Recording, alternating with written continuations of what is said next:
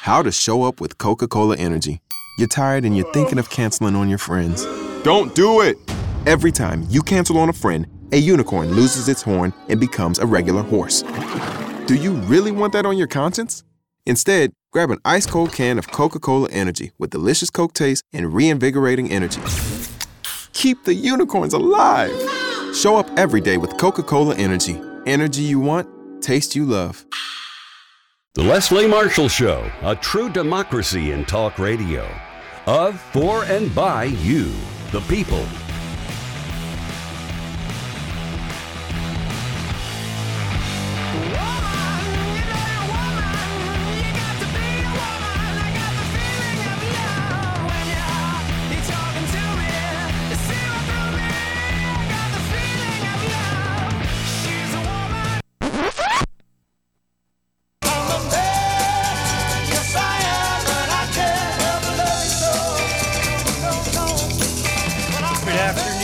Everybody, this is the Leslie Marshall Show. I'm Cliff Schecter, filling in for Leslie Marshall.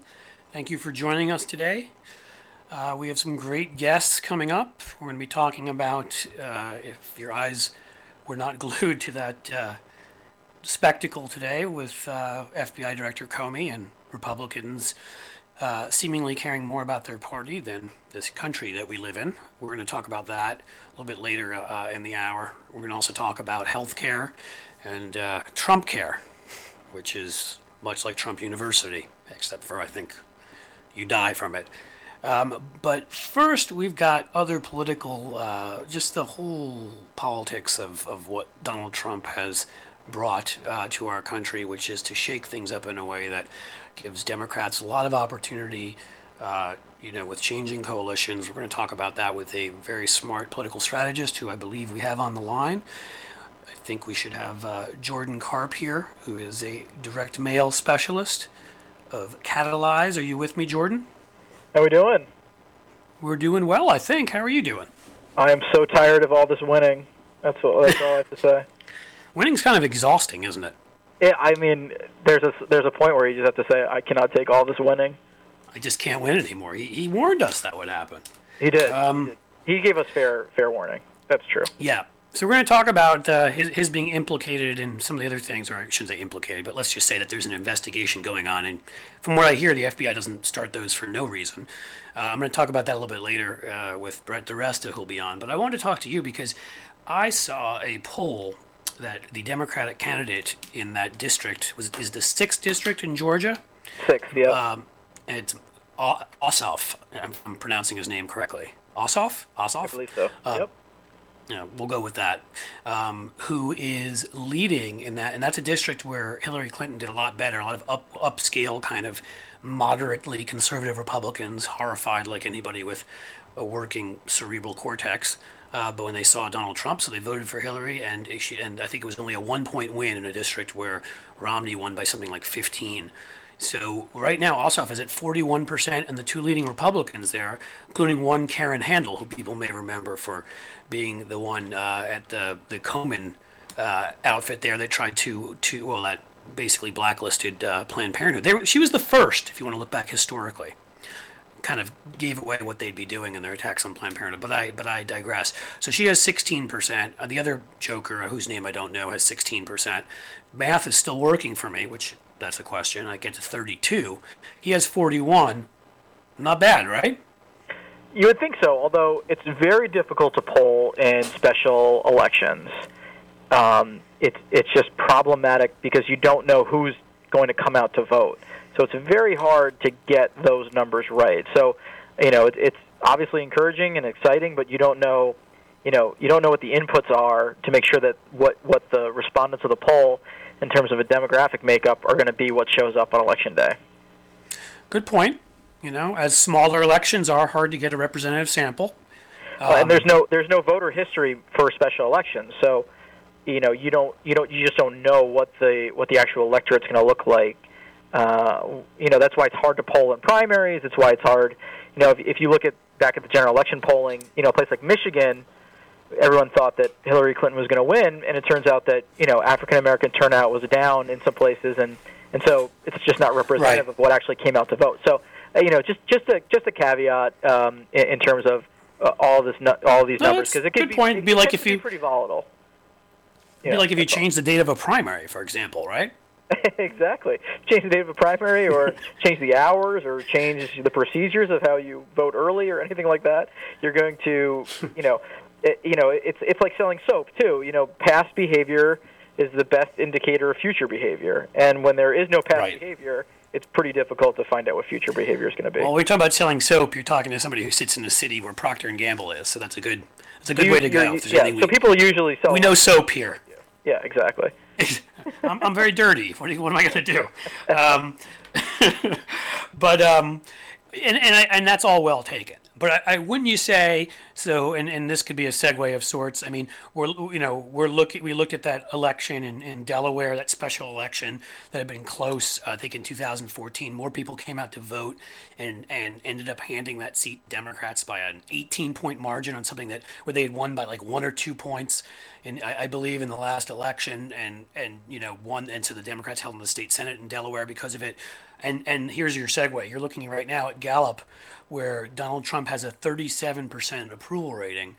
To me, even more stunning than that is the disapproval rating of 58%, because there's people in that undecided category, but if you compare to where other presidents were, it's like there's no comparison even. Nobody's within 25 points of his disapproval rating at this point in time. I think Bill Clinton was the worst, at like 33%. Yeah, but a couple of points there. One is that in the special elections in Delaware, I would agree that base vote and base motivation will drive results in smaller special elections. So certainly the Democratic Party and Democratic candidates have motivation and have energy and have that mobilization effort behind them. So that's the sort of flip side. Again, on the Trump approval, I think some of this is a little bit of noise, to be honest with you, because he's not going to stay at 37%. Well, if we're talking about Trump, there's a lot of noise involved. Let's be honest. Exactly, a lot of noise emanating from several orifices. So you're going to have, he's going to tick up here or there. I mean, it's a one-day. Gallup does every day. So, again, that tends to be a little bit more volatile. And let's also keep in mind, Gallup, they do interviews with adults. They don't do interviews with registered voters or likely voters. So, again, some of this, all it is let's just temper our enthusiasm for right now on what the sort of scope and landscape looks like right now. Fair enough. Although I've seen, none other than Larry Sabato saying that with numbers like these, the House could be in play. So I take what you're saying, and you're right, because frankly, looking at any 1 or 2 data points and having big overarching conclusions drawn from them is a very serious mistake. One would not want to do that, and particularly in the past year of the Atlanta Falcons and Hillary Clinton and Academy Awards Best Pictures. You've got things that are 1 in 100 chances happening. Yeah, so, I mean, it's March 20th, 2017, not October 15th, 2018. Like, everybody needs to take a deep breath and say... No, but I mean for the special election right now. No, you're totally right. I mean, we're a world away from the midterms. I mean, though, for the special election in Georgia, because there are a few others, I think, that are coming up in seats that are so ridiculously Republican. I mean, I think, that if the Democrats were to win them, it would mean that maybe the world had come to an end and we exist in a different plane and don't know it. But that Georgia district, because of that result, even with Trump and with Hillary, is the one, and we seem to have a good candidate from what I can tell, is the one where there really is a shot. So you don't even need theoretically the Florida drop from him. You get a couple points given to you, and maybe you can win. I would agree. I think that the Georgia district, which is kind of possibly a dry run for the new Democratic coalition, if you will, it's sort of educated. Suburban, white that kind of are disgusted by Donald Trump and kind of liked Hillary. I think it's it may represent a harbinger of some good things to come. So, but it's a pretty. And there's some African American neighborhoods too. Yeah. So it's kind of like those two groups, and those are two key parts of the coalition now. So, I mean, I agree. And even that one election. Right. Even if he were to pull it off, we have to always look at elections, and it could be that somebody was a really good candidate, and there could be local factors that people don't know about. I mean, with everything, you need to be careful before you draw large conclusions. I'm just saying, it feels a bit like there's a like he's, at least right now, he's a boxer on the ropes being pounded, because it's Russia. And then it's Trump care. And I mean, it's almost like releasing what was probably his best tax return ever, which is probably why he leaked it, in my estimation. I mean, I'm not saying I know that, I'm guessing, which is what, 2004, 2005? Like, changing that story for a day was even helpful, because he's just getting beaten up on these two things left and right, isn't he? Yeah, I would agree with that. I would say that on the political landscape, though, the Trump-Russia thing is still backseat to the Trump care issue. Yeah. I think Trump care represents the most dangerous pitfall for him and his standing, rather than Trump-Russia, because people may hear about Trump-Russia or think whatever they think, but the health care bill will affect every single American. So while and quite disproportionately people that voted for him, which is what makes it, while you see suddenly conservative Republicans defending it, from Louisiana and West Virginia, defending Obamacare, which I never thought I'd see. Hey, Jordan, we got to go to a break, and we'll pick this up in a second, folks. We're here with Jordan Karp, Catalyze, and many other things.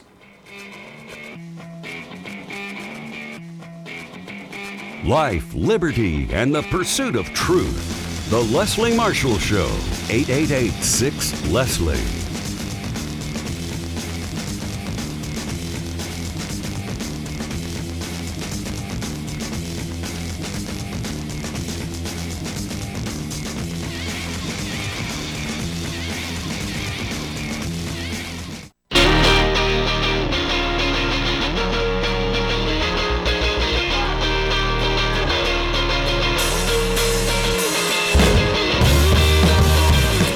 Welcome back. This is Cliff Schecter, and I am guest hosting the Leslie Marshall Show.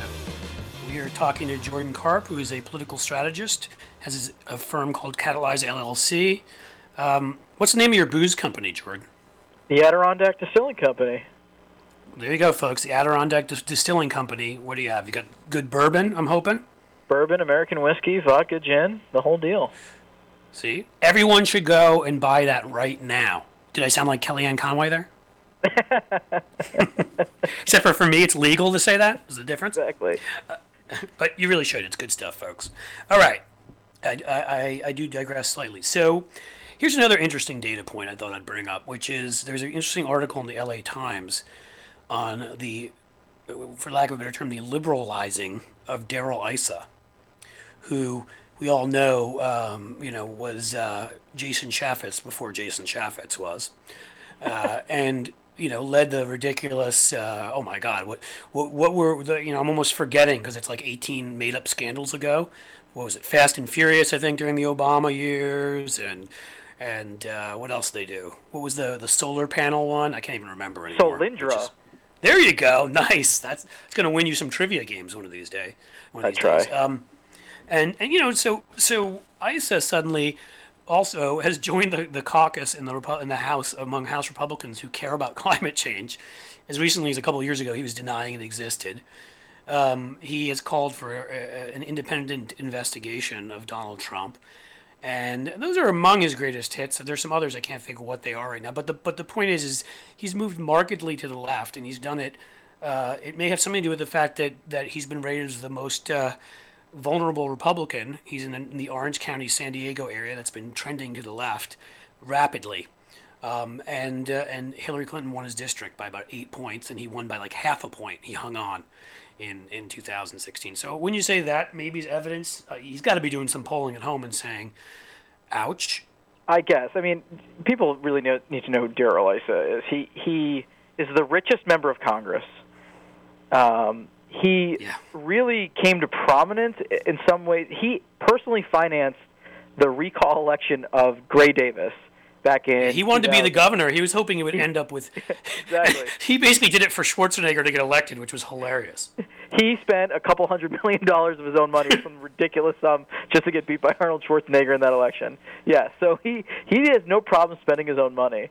But yeah, he's kind of a. He's like a cockroach. He'll survive any kind of nuclear blast. So he's really, I wouldn't say that he's had a real change of heart. This is just for survival purposes, I think, at this point. We're trying to. But yeah, those districts in California are certainly, again, it's kind of like that Georgia district. It's, even though they're whiter and, the higher educated someone is, the sort of more movement we're seeing towards the Democratic Party, which is basically flies in the face of 100 years of history of the political environment in the U.S. So, I think that this is just kind of chameleon looking stuff just so we can keep surviving. Well, he's a guy that got busted for stealing a car and then got rich off of a car alarm company. So apparently it made him realize he should invent a company to stop cars from being stolen by people like him. He's talk about flip-flopping.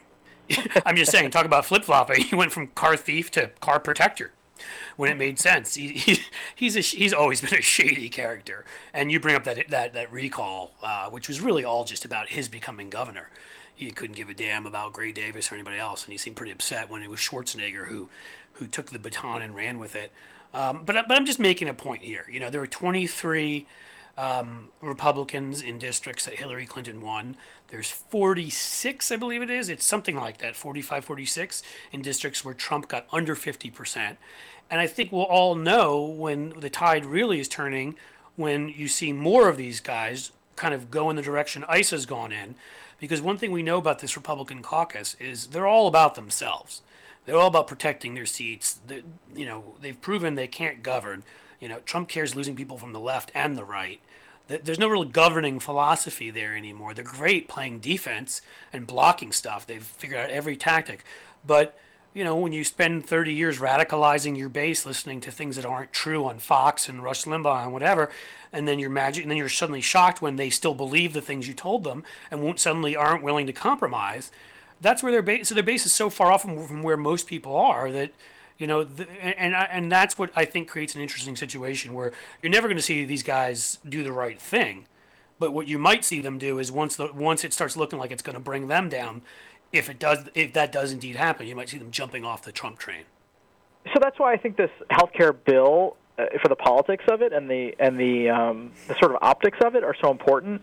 If this thing goes down, it really does kind of set a precedent of, Paul Ryan and his whip structure not being able to pass a bill, or, you're going to have this kind of House and Senate and White House in chaos, damage control that may last for a year and a half. So I think that's why they're pushing so hard to get this done and keep their coalition together to act like a unified bloc. I will say the Republicans whip organization, and they circle the wagons really, really well. So I don't know how many actual dissenting voices you're going to hear in the House when it's all said and done on Thursday. Oh, yeah. It's not that I can't see it passing the House. I definitely can. And I guess I said to people, we're going to talk more about that in a little bit. But if it does pass the House, which means they've kept it the same or made it more conservative because they've lost a bunch of people on the right in the House, you've got a half dozen people more in the Senate who have objected to pulling Medicaid. The problem with giving Medicaid to people, to rural, often Trump supporters in West Virginia and in, Louisiana and places like that, is then it gets really hard to take it away. So, I guess we can sort of end this by saying, believe it or not, the one thing Bill Kristol's ever been right about in his life was with that memo he put out not to pass Hillary Care because they would never get rid of it. Listen, Jordan, thanks so much for joining me. It's been fun, as it always is. And thanks, folks, for listening, and we'll be back after these messages. Leslie Marshall, the simple truth in a complicated world. 888-6-LESLIE.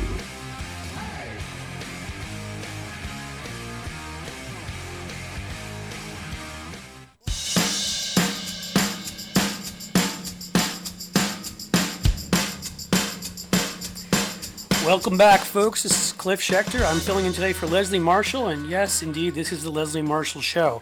Thanks for listening the last half hour. In fact, we almost a good segue without a commercial break. We started heading towards Trump care in all its beauty after talking about some of the political, perhaps, fallout from Mr. Trump. And now we're lucky enough to have another, let's call him a political professional, Brett DeResta, President and CEO of the Maccabee Group. And Brett is here. We're going to talk a little bit about Trump Care and a little bit about Russia. Are you indeed with me, Brett? I am indeed with you. Thanks for having me, Cliff. Oh, my pleasure. How are you, friend? I'm trying to pick my job off the floor from Comey's testimony this morning, but other than that, pretty good. So talk to me. What was it about that shocks you? You may have to number each of them. We've become so jaded, but let's sort of just sit back and realize the director of the FBI said the president's campaign is being investigated for colluding with the Russians. I wish we could go back in time and just tell 1980s Republicans that this was happening in 2017 and watch their minds explode. It's astonishing. And, this is the same people who stood up there and chanted, "Lock her up" over emails. Right. It's insane. Which was nice enough of Comey to remind everybody of that right before the election, too. I mean, seriously. He never likes to comment on investigations. Never. Not while they're ongoing. Absolutely not. That's just taboo. Unless it's a week before the election for Hillary Clinton. Right. He makes exceptions here and there when it's really unimportant. That's what I mean. Just this whole, and granted, at least Comey, did something semi-good today. I mean, at least he came out and told the truth as far as we know about what's going on there. But I mean, it's hard to sit here as somebody, I don't know, to me, as somebody who is a patriot and believes in this country and what it stands for, warts and all. I'm not saying we're perfect, but, and it's just a reminder, these guys on the right who make all these claims, usually they're overcompensating for their lack of whatever it is that they're lacking. And I mean, the years and years they've run on patriotism, and then every once in a while, you find out, there's Richard Nixon undermining the Paris Peace Accords. Oh, there's Ronald Reagan trading with the Iranians, who he calls the enemy. But this blows either of those things out of the water. I mean, this is incredible, and that these complete, I can't say certain words on radio, but like Trey Gowdy, and Nunes, and Noon, how do you pronounce this now? I don't really care. That these guys can sit there and essentially try to make this about leaking. Gowdy, who spent more time investigating Benghazi than we spent on 9/11 or Pearl Harbor. Well, if I could just correct you, I would say unsuccessfully investigating Benghazi.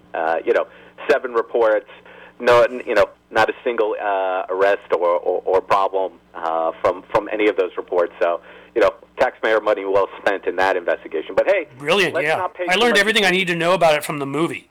It was a good movie, and it left the politics out of it. It just was there was not enough security, and people made mistakes, and all the kinds of things that actually, happened in a war zone without evil necessarily behind them. But go ahead. Well, it is a perfect example of what kind of hacks they are. That you have the director of the FBI go up there and say there might have been collusion, or they're investigating collusion. And to investigate, there has to be some level of evidence. It's not like the FBI was just deciding one day to go and investigate. Must have been something to trigger this investigation. So for Gowdy and Nunes and all those guys to sit up there and go, let's talk about the leaking. I mean, it's such a level of hackery that it defies words right now. I know. For me to sort of rescue my sense of equilibrium in the world, that all these guys literally were willing to sell their souls to elect a Republican, no matter what was wrong with him, and obviously well beyond just Russia, everything is wrong with him. I mean, they need to all just be taken down by this. They really do, because it's sickening beyond the level of partisanship, beyond even issues, beyond everything these guys say they're for. And last week, Trump is getting in fights with people like England and Germany. Not good allies or anything. It's all incredible. But so Trump, obviously, look, we learned from Comey what we sort of already knew, but we had to have him say it, which is there is an investigation of collusion going on. And we do know there were actual contacts. We do know that they helped him, whether there was collusion or not. But we'll see what the collusion was. I find it very hard to believe that in the end there won't be proven collusion with many members of that now administration before campaign. And then the other big political story, which is we may need even more time on, which is Trump care. The House voting this week. Paul Ryan, that little worker bee that he is, between his P90X workouts, he's out there whipping votes and claims he's got a majority. You think that's true? In the House? I'm old enough to remember when rushing through health care on reconciliation was considered a terrible thing. Way back in 2010 when Paul Ryan suggested that it was un-American and terrible, and the Republicans cried for months about how bad this was. So you're saying much like the thing with Russia, what they say actually has no relationship to how they really feel. They just use whatever is there at the time. Is that what you're getting at? I just want someone to ask him, if rushing through healthcare on reconciliation was bad, why are you rushing through healthcare on reconciliation now? I mean, it just seems like such a unbelievable level of hypocrisy that I think reporters are sometimes so stunned by it that they don't ask the obvious question. And that is a pretty obvious question. And I guarantee you there are any number of quotes from Republicans on how bad it was to rush through healthcare on reconciliation. Right. Mind you, what they called rushing through healthcare was actually a year-long process with a committee. There actually was a score by the CBO. And right. But that was terrible. But this, on the other hand, which is, I think, a fourth of the time, with actual no hearings, with no score on the CBO because they're apparently going to make changes to it, that's totally okay. And at some point, it's just amazing. But I am sort of... so let's lay out the stakes where it is right now. From what I've seen, 17 have come out and said they will vote against it. They can afford to lose, 21, I think? If it goes beyond that, they lose. It's interesting to see who buckle. You saw Bob Aderholt meet with the president and come out and say he promised to change it, so I'm going to vote for it, which is interesting because how are they going to change it? Right. It either changes. They have the majority right now, so when are they going to change it? When they actually shut down the Democratic Party and they have one? I mean, what more do they need for this? And it's not a good precedent. You and I both remember in 1993 the Democrats voted on a bill that had a BTU tax. Right. And the Senate took one look at it and said no. And so the House basically walked the plank, voted for a bill that had no chance of passing. I don't see how this bill passes the Senate. While they may even have more recently with on cap and trade when right. Obama was elected. Yeah. So I don't know how sorry.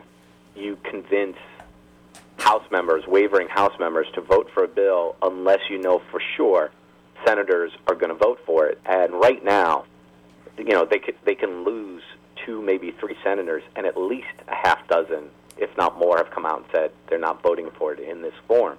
And they're all not voting for it for different reasons. Tom Cotton thinks it's too much like Obamacare Light. Ted Cruz is the same way.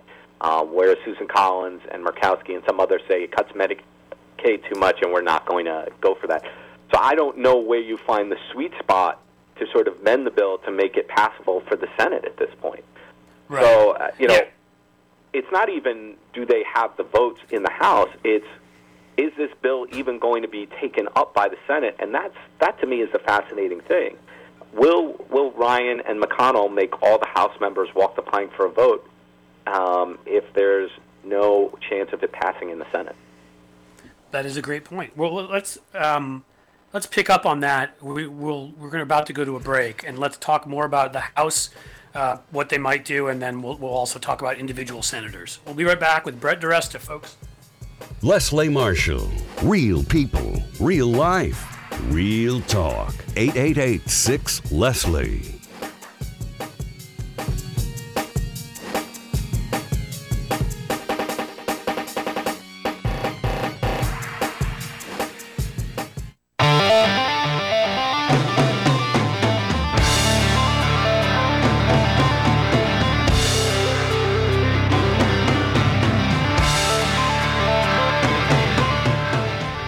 Welcome back. This is Cliff Schecter. You are listening to the Leslie Marshall Show. I'm guest hosting today.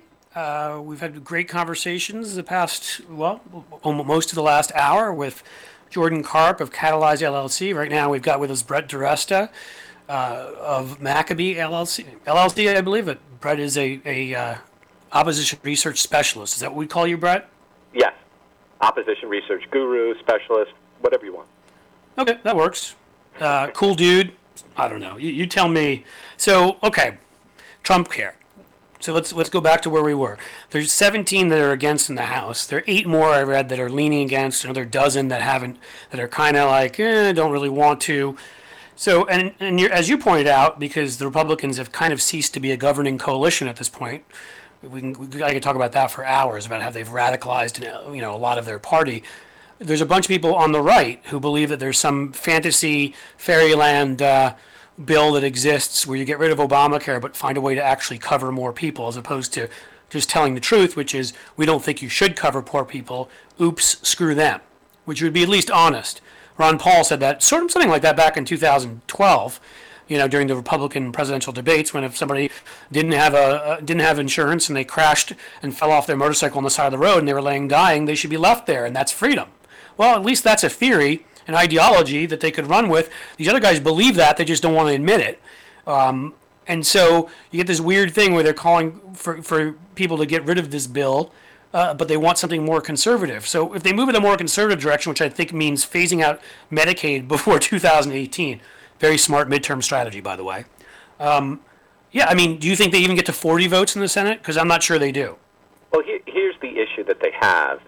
They boxed themselves in over the last 7-8 years by criticizing certain aspects of Obamacare, but still promising people that they weren't going to get worse coverage. I mean, the president himself has said, everybody will be covered and it'll be cheaper. There's no realistic way to do that. Everybody who's in healthcare knows that wasn't true. And so, the running joke is there's a dog that caught the car. Well, now they have to do it. Now they have to live up to those promises. And, when you look at the CBO scoring of the bill, the biggest problem for Trump and the biggest problem for the Republicans in general is the people who are hit hardest by this bill are elderly and rural voters. Right. In other words, white people. Elderly and rural voters, and so there's been some comments today. I think the speaker has said they're going to beef up subsidies for the elderly. Well, okay, but how do you do that without the bill costing so much more? And once you do that, how does it affect the other parts of the bill? There's no realistic way for them to do this, and it's really because they spent so many years being mendacious about Obamacare that they have no out. And right. We're talking about whether they can pass the bill or whether they can't pass the bill. The best thing for the Democrats, the Democratic Party, would be for them to pass this catastrophic bill because it's terrible. And for them to own it, not one Democratic vote. I agree. Millions of people would lose their health insurance. Policy. Let me be clear. The policy part of it would be terrible. Politically beneficial. Oh, yes. I said. I just want to be clear for people listening that I'm not hoping millions of people lose their health insurance. No, Democrats want everyone to be covered. That's why we've done. That's why they passed Obamacare. The truth is, the Republicans are in a pickle, and at this point, it's pick your poison. Right, hoisted on their own petard, we could probably say. Well, yeah, it wouldn't surprise me if they try to pass it, it doesn't get passed, and they go, oh well, we tried.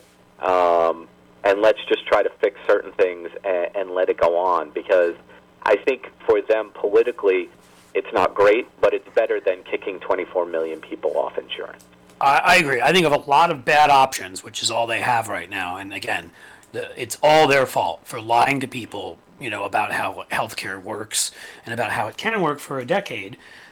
Plus, this is all what they have left. The best thing would be for them if it didn't get even passed in the House. If they didn't even vote on it, frankly, because they vote. I mean, look, if maybe I'm trying to sort of work this out, because the thing is, if they do vote on this in the House, and some of these guys in vulnerable districts take a vote on it, so maybe they vote on it in the House, and the conservatives can go home and say, hey, we did this, but some of the people that are in more swing districts can vote against it. Might be the best thing they can do, because again, it's what you were talking about earlier. You don't want to you don't want to be on the record for this bill. The Senate doesn't take it up, and you're in a swing district, and that's that's kind of the place they find themselves. But you brought up something else important, which is because of who this disproportionately hurts, which is older, whiter, more rural, less educated voters, which has become largely has become their base. You have people you have Cassidy down in Louisiana, you have Cotton in Arkansas, you have Rand Paul and Ted Cruz, and I think some of those guys, maybe I should take Cassidy out of there because he actually is sounding sane on it, but the other three are pretending they oppose it from the right, but I'm not sure that's not just they're hiding there and pretending they oppose it from the right, but they realize those three, if you take particularly Rand Paul, particularly Cotton, if you take Medicaid away from people you've given it to, I mean, then people kind of notice that you took away their health care. And in a lot of rural areas, even Republicans in the House representing these conservative rural areas, they're going to have to explain to people back home why they've taken away their health care. Well, that's part of the trap that they've set for themselves. I mean, there's been article after article after article written about these people in rural areas who hate Obamacare, and then they ask them what their health care is, and then they're on Medicaid, and you're like, well, that's Obamacare. Or the local Obamacare, like here, you'll see a lot, because Kentucky's south of us, that they'll be like, I love Connect, that's what I'm on. Obamacare is terrible, and you're like, that's the local version of Obamacare. And so they don't know that they're on Obamacare, they hate Obamacare, but they know they're getting health care. The minute that gets taken away from them, they're going to blame somebody. And Obama's on vacation now, permanent vacation, so they're not going to blame him. And that's why I agree with what you're saying. Rand Paul knows this. He knows this. And he knows that the minute that gets taken away, they're going to blame somebody, and he's going to have to bear the brunt of it. And this is the rock and the hard place that they find themselves between. They have no choices here that are good. And the other aspect is, it's not a Paul Ryan bill unless it cuts taxes from the rich. And we're all talking about specific political consequences. Think about the ads that are run when you have people who have their Medicaid taken away, but you have CEOs from insurance companies getting multi-million-dollar tax breaks from a bill. Right.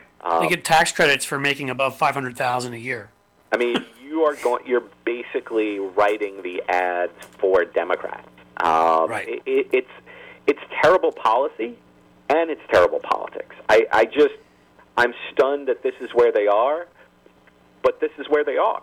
Well, it had to get here eventually, because eventually, if they elected a president and they held on, they're going to have to govern. And again, that's the problem, is they can't, because they're not honest with people. They've made people believe in a whole universe that exists where our country got to this point without doing things like, building the Hoover Dam, or building the highway system across the country, or the railroads, or the many things that government has to actually help fund, because the incentives aren't there for business to do it by itself. And that, that becomes an issue, because here's the thing. Obamacare is the conservative health care plan.